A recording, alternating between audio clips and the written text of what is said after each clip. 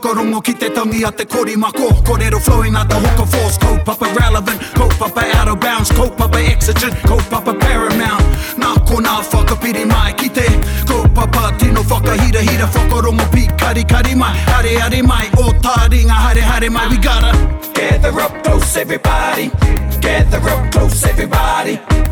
Kani move that body. Kani move that body. Tēnā koutou. Tēnā koe. Tēnā koutou katoa. Ai, nau mai hoki mai. Ki te punua pāho, te pāho... Whātekau. Māhia nei. Māhia nei, yeah. O taringa e whakapāho atu nei kia koutou. Tēnā koutou. Here we are again. Māua ko taku hoa nei. Te Puaheiri snow, bro. Kōpeke.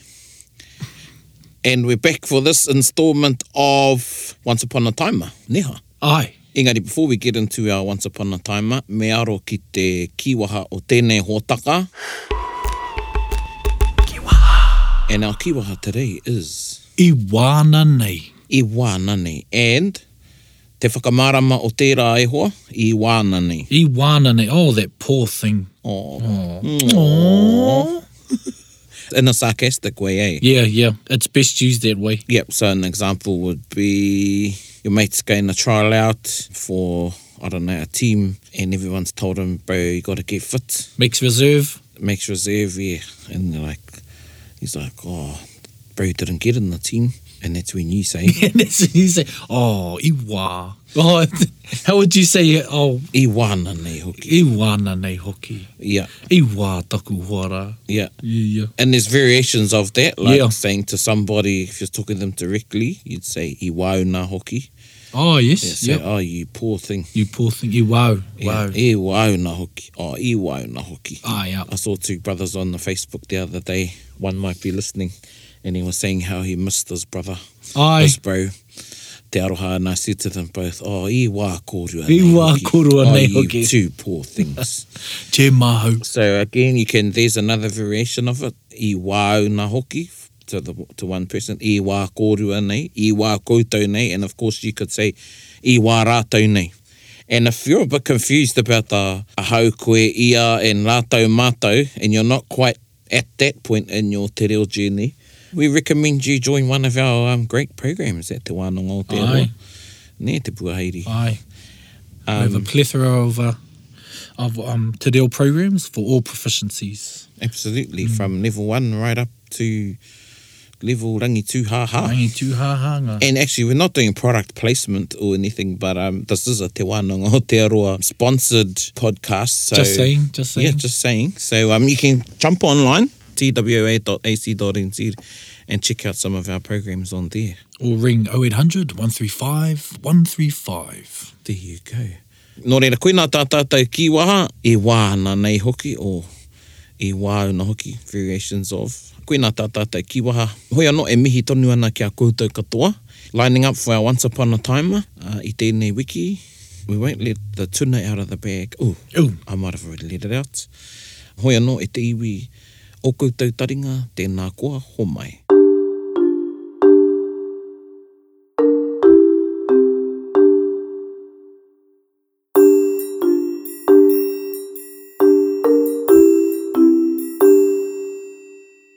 Once upon a timer, in the day of yore, when the sons of gods walked the land and spiritual creatures filled the night, there lived the beautiful maiden Hina and her nanakia husband, Maui.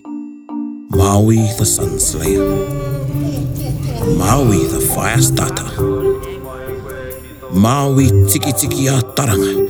The great... Maui. Ai oho e te tau. Me he rū whenua tō ngongoro. Wake up, my love. Your snoring is shaking the house. Yeah, hey. This is one of the reasons why I slowed Tamanui te rā down, so we could sleep in. Tēnā. E te tau, hoki mai ki te moe, kia piri ai tāra. Tino kore nei. Don't you e te tau me. He rā whatiko, I have some chores for you. You can start with rethatching the roof, mending the kupenga, resizing the marakai, restocking the firewood, fetching kai for the kaumātua, sharpening the Turi waro. fix the pātaka boards, Not even a good morning, my hero. What sustenance shall break thy fast? Straight into do this, do that.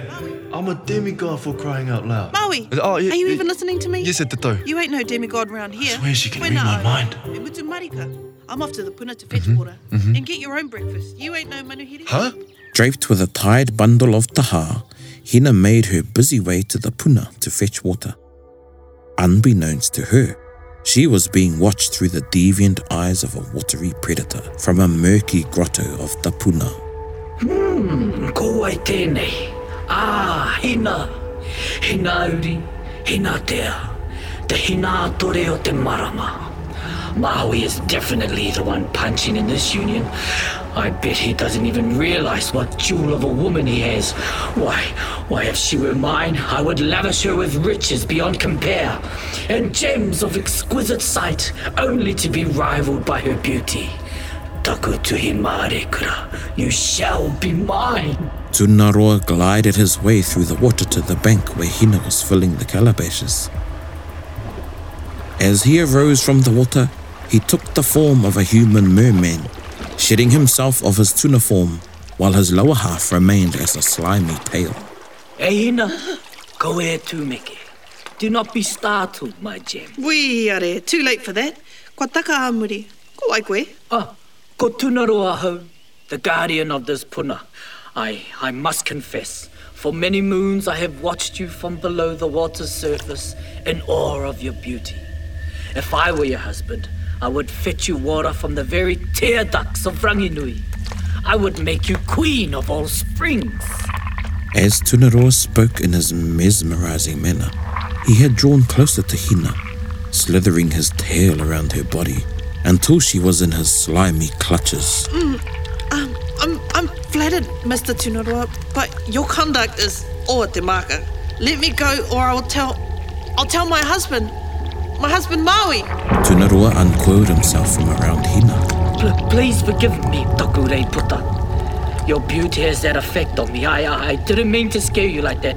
I would do nothing to ever hurt you. Please come back, Hina. Hina, come back, please. I'm sorry. Hina! As Hina rushed back to her pa, a desperate Tunaroa receded back into his waterlogged quarters. Taku Koroponamu, you shall be mine. E tatou, where you been? Oh, tēnā, mako koe e awhina. Let me help you with those taha.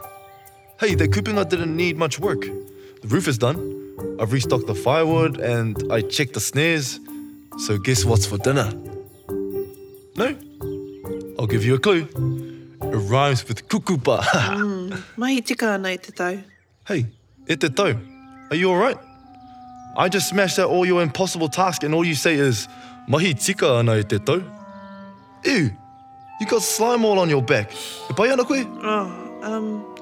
Yeah, I'm okay. I fell when I was checking the hinaki on my way back from the puna. You know, you ought to be more careful e te tau. Hey, I overheard the boys sussing out a fishing expedition. I haven't been invited, but I'll just sneak on board. I'm going to talk to Nanny Moody if she can teach me some of her old school fishing techniques. You know these new discoveries are just like old knowledge coming back to us. By and by again, Hina made her daily pilgrimage to fetch water from the puna. There were days where she would retrieve water without fail, and then other days, Tunaroa would pass by with sadistic advances. Look at you. He's made you a slave. If I were to be so lucky to have you as my better half, I would bring you Arctic waters to cool you when Hine Raumati scorches the earth. And when Hine Takurua chills your bones, I would take you to the hot water springs to warm thy heart. Taku whatu tongarerewa, join me. Ha! Kōrero, fish breath. You could only be half the man as Maui. Your problem is that you see me as a prized possession to adorn your huge ego. Bite your tongue, woman! Woman now? What happened to my tuhi marekura, my gem, taku whatutonga, blah, blah, blah. That's enough, or I'll show you the extent of my wrath. Or what? I'm not something to be conquered. Maui has conquered many adversities for the sake of all and has never treated me like one. His true strength is compassion, and you, Tunaroa, are just pathetic, weak excuse of a man. You'll be sorry! Tunaroa lunged out of the water from the force of his powerful tail, and like a boa constrictor, wrapped himself around Hina, squeezing her into a slimy grip of muscle and bone. Diving into the depths with Hina, he murmured. You made me do this. If I can't have you, no one will. As they descended to the depths at great speed, Hina was able to get a hold of her heru and stab Tunaroa with it. This was enough to unsettle his grip, releasing Hina to flee back to the surface of the water. Poko, you ungrateful witch, get back here! Hina fled like a missed Pātiki and made for her pa. Our maiden was wet and shaken, but not once had she flinched with fear. In her eyes flickered the flames of vengeance. Been for some te tau. We ina. Should have gave me a year, I would have been keen at te tau. E te tau. E Hina. E wiri Māori ka ana koe. You're trembling. What's wrong? Breaking down with relief, Hina confessed to Maui of the ill behaviour and unnerving actions of Tunaroa. Why didn't you tell me earlier? If I can create fire in this realm but I can't protect you or help you, then all those feats are pointless. Oh, Maui, I didn't think it was a big deal.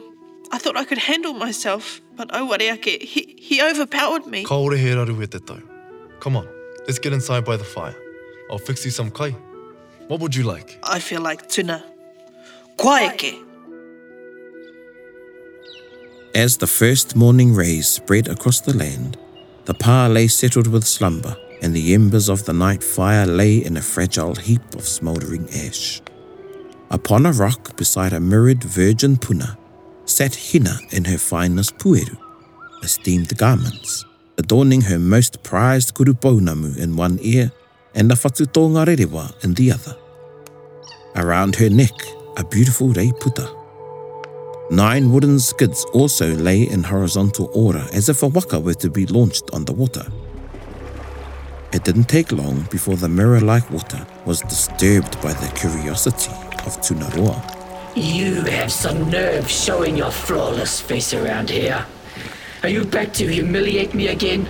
Or have you realized the truth to my kōrero? Paia, I made a mistake yesterday. You were right, Tunaroa. He doesn't appreciate me like you do. So I'm here to make it up to you. Look, I have made the effort to show you how much I care. Come to me. Kangangaro, I knew you would come back around. Come forth, my ocean breeze. Tunaroa emerged from the water, advancing over the skids. From behind a rock lay Maui in hiding. As Tunaroa manoeuvred his mucused mass over a skid, Maui recited his karakia.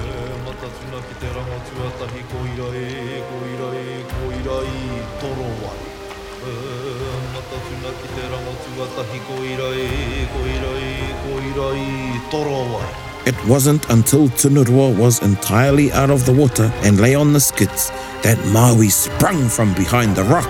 Anna, you dare to lua te tau o toku ate into your sodden realm?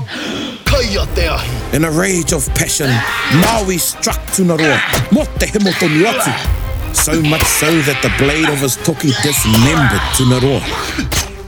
Maui threw the various parts into different places, the tail into the ocean, which became the conga eel. Parts of his body were flung back into the river to become freshwater eels. Some of the blood splashed onto birds, and always after marked them with red spots. Some of the blood was thrown into certain trees, rendering its wood red. The muscles and sinews of the beast also became vines and creepers. Tēnā he te tau. Me oki taura ki te kāinga. Let's go home. Oh, ka mutu pea. E te tau, I feel like breakfast. Anna, good call, my love. What shall we have? Well, I feel like tuna. Mo te he mo tonu atu.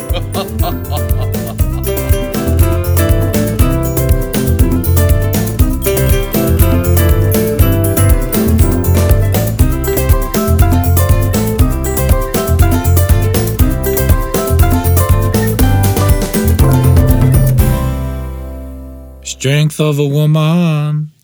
Ka roha te Tunaroa ai. Ai, I wā te Tunaroa. Ia, I wāna nei hoki. E wana nei hoki. Yeah. Ai. Always thought it was Tuna Nui, but it's Tunaroa. Ai. Hey. I noticed our scriptwriters had a hard time looking for full pieces of story.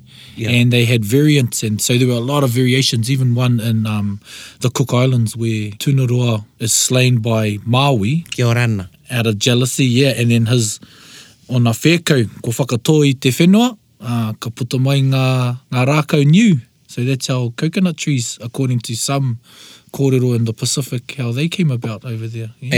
And interestingly, a reference is made to that on one of the movies that came out Aye, yes. last year or the year before. Certain movie that had come out with a few different I'm not going to say kōrero. the movie because we might get in trouble. But Yeah. No, it was on one, eh? Aye. Yeah. Aye. In the Maui song, Yeah. when Maui was singing one of his songs, talking about the tuna. Yeah.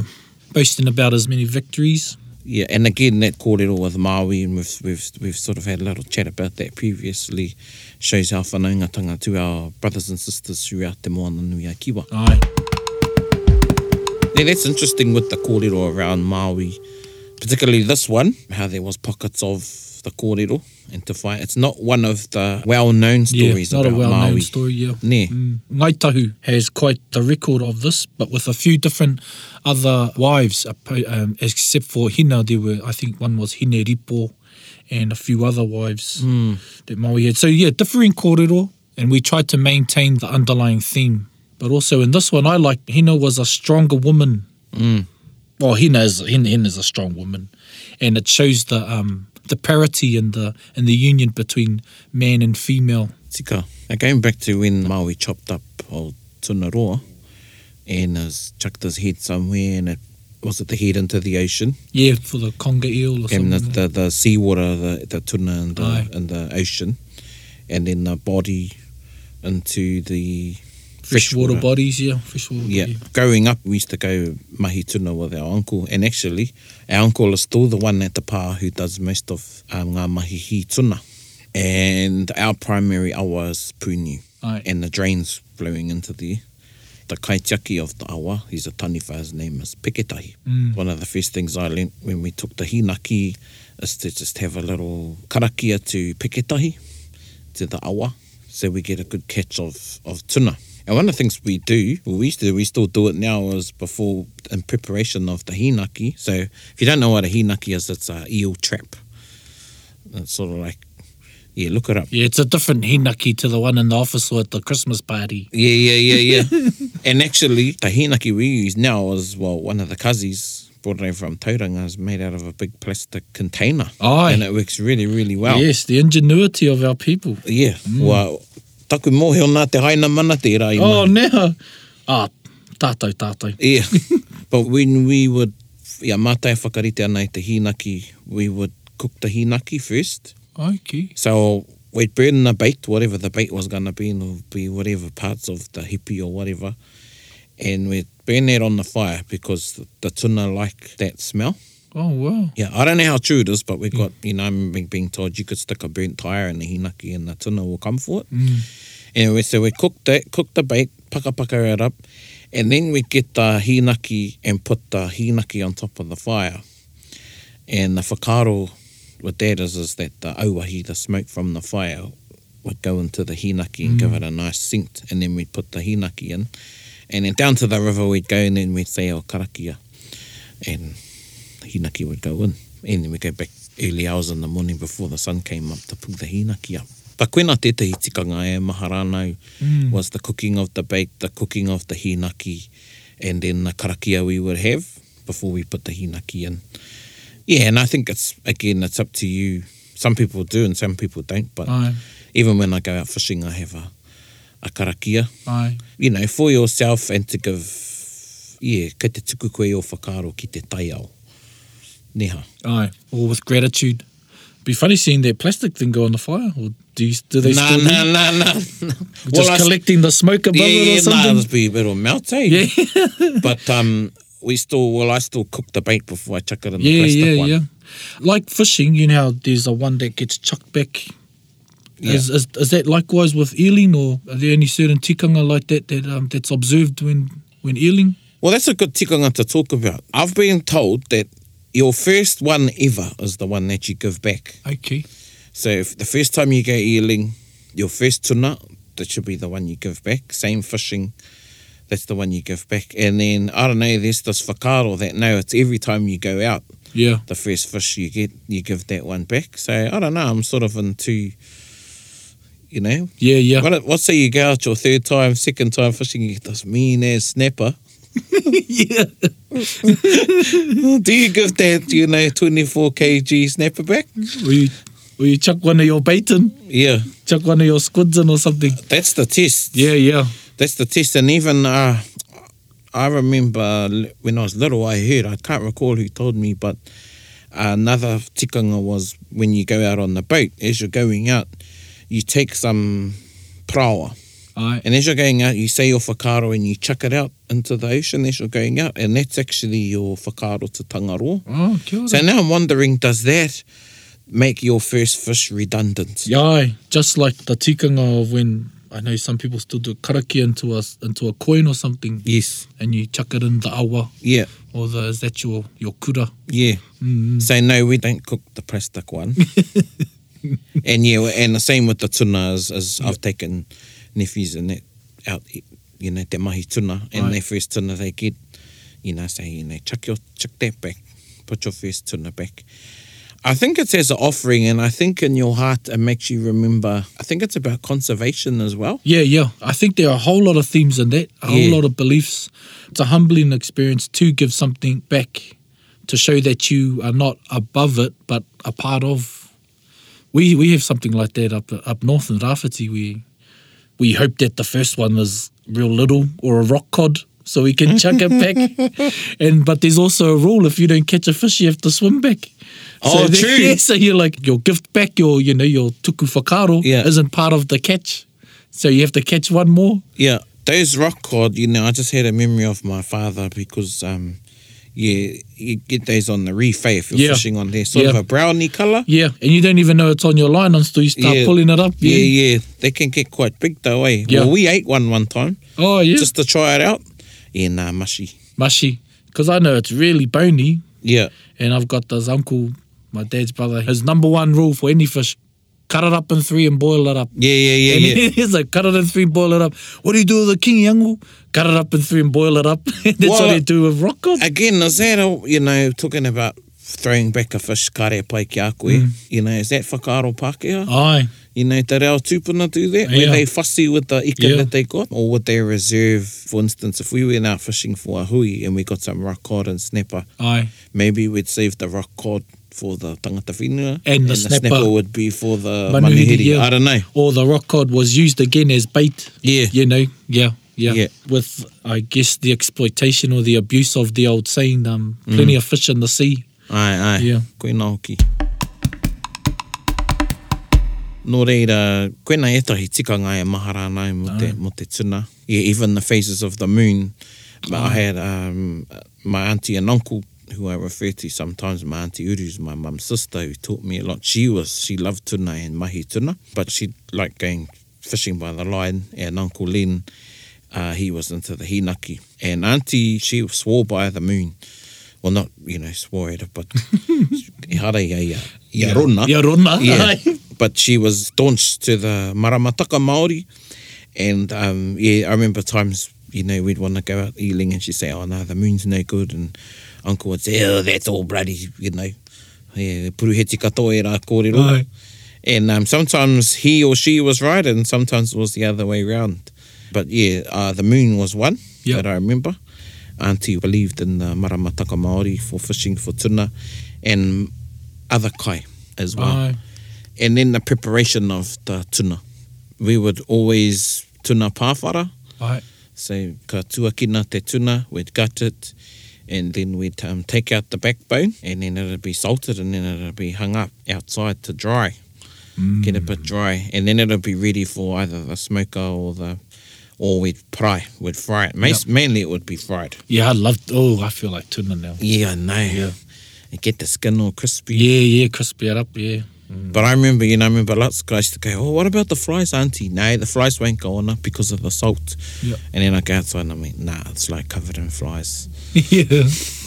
Get maggots on it. Yeah, and you just wipe them off before you cook them. Yeah. And try and forget about it. Yeah. I know one instance where they would keep the eel heads and hang them, and the iro would get in there.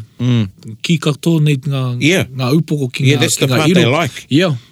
And then ka praingia e ngā kaumātua ngā iro, they would fry them up. Yeah. and then they become really crispy like twisties.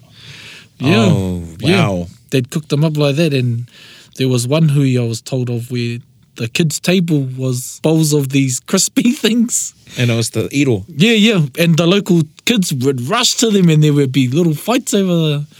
Yeah. Well, there is a saying in te ao Māori, e kai au I te iro, e kai te iro I au. Oh. So I will eat the iro as the iro will one day eat me. Oh, kia ora. Yeah, ahua, kua rongo au I tērā kōrero. Yeah, no, we didn't eat the iro. Yeah, I must say I didn't partake in that either. Yeah, just another interesting kōrero about the, while we're on tuna, again, one of my koroua, he said, the flies that we had back in the old days are different to the flies we have now. We've got a lot of introduced flies. Aye, that's so true. He said when they used to hang their tuna when he was a boy, they used to hang them up high. The higher the better because they'd get lots of wind. Aye. And flies wouldn't generally fly that high. Yeah, and they can't fly well in wind. That's why Yeah. you keep a fan on you during the summer. Yeah. Little point anyway. Yeah, so koena no tētahi o ngā kōrero e maharana about hanging the flies up. We actually done some mahi tuna over the past summer with my nephews, and I had the tuna on the fence. I hung them on the fence. We got a wood fence out the back. It's about 1 metre and a bit high, but the wind wasn't getting it. And we got this kōwhai tree, a few kōwhai trees actually that grow out the front of our section in our neighbourhood. Aye. And I thought, I'll hang them out up there. So I hung the tuna out up there and had all the neighbours having a look over. What's this fella up to? Yeah, so koena e tahi ahuatanga e mahara nau mo te tuna. We were also told that when you get maggots on your meat or something like that, they only eat the rotten bits. Yeah. So it's a clean way with traditional insects, I guess, or native insects. Yeah. Either I still don't. Yeah. But I always think that the kai our tupuna had, there were delicacies and then there was survival kai.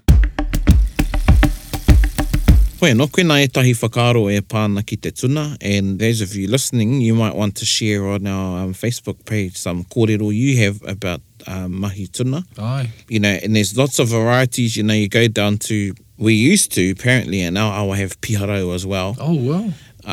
So the piharau is the kanakana, that's the only other name I know, it's the lamprey. Aye. So it's the tuna with the sucker mouth. Yep. I think they're blind too. Yeah, so they come right up there. Yeah, they used to, yeah. Yeah. And they got no bones, they're cartilage. Aye. But they're quite prolific down in Taranaki, Whanganui, and also down south. And I think maybe in Ongarue River as well. I think you might get a piharau. Oh, yeah, those are nice tuna. Yeah. And then you've got the short fin tuna, the long fin tuna.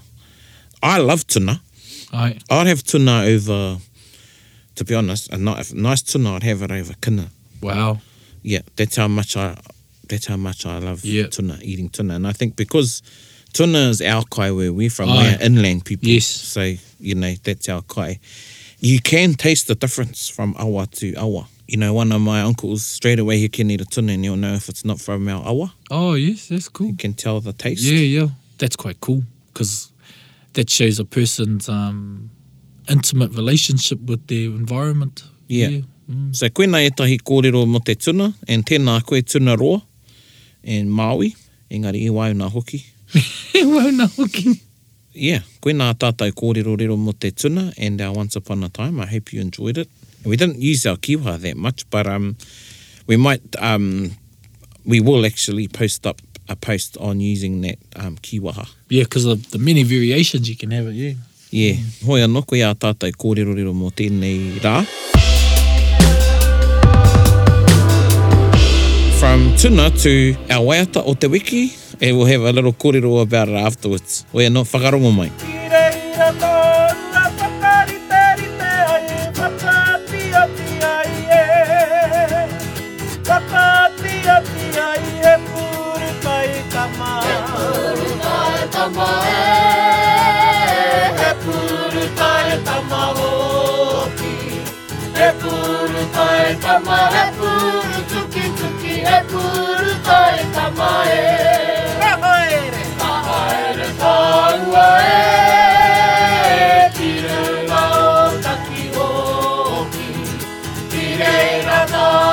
Whakarite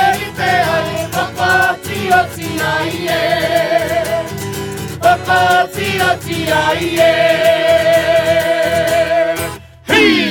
Ki reira tāu a whakarite ai, whakaoti ai e. Ahi au e. Ai. Now that is one of the all-time party greats. All-time favourites. Feel like what's his name? Wolfgang Jack. Is that the word? Is that his name? Wolfgang. It's one of those ways that always comes out at a guitar party. Oh yeah. Yeah, o a whakangahau. You know, and me saying party doesn't mean that, you know, there's alcohol involved. No, there's a But a jam. A jam. Yeah. Composed by the late Kingi Tahiwi, who also composed Hine Moa. Ka re rā he wai, ne rite kia hine moa. Yep, so Kingi Tahiwi, hailing from Ngāti Raukawa Te Au ki Te Tonga. Is that why Otaki is in? That is why Otaki is in there. I was wondering as to why. There you go. I think that song, no, I don't want to say that song put Otaki on the map because my relations down there might get, you know, ka pauri mai. Aye. Iwa koutou. Iwa koutou. So koina tā tātou waiato from Tuna to Puru. Wea ai. And you can, you can research the hidden message of that waiata, he Puru Taitama. Hoi no anei ngā Puru Taitama. E mihi atu nei kia koutou. Thank you all again for joining us. And hey, again, it's great to read feedback on our Facebook page. Big shout out to my whānau from Te Marae o Te Kotaitanga, Takutaha Ngāti Maniapoto, who have been getting into listening to the podcast. Oh, tēnā koutou. Yeah, so tēnā koutou katoa. Not bad for something that we don't really promote. So the wānanga is getting onto that to promote this podcast a bit more and to get it out there. It may be Radio New Zealand. You never know. You never know. Hoi no tēnā koutou katoa I o koutou taringa. Ko māua tēnei, ko au ko praone. Ko au ko te puaheiri. E mihi atu nei tēnā koutou hei ko nā maira.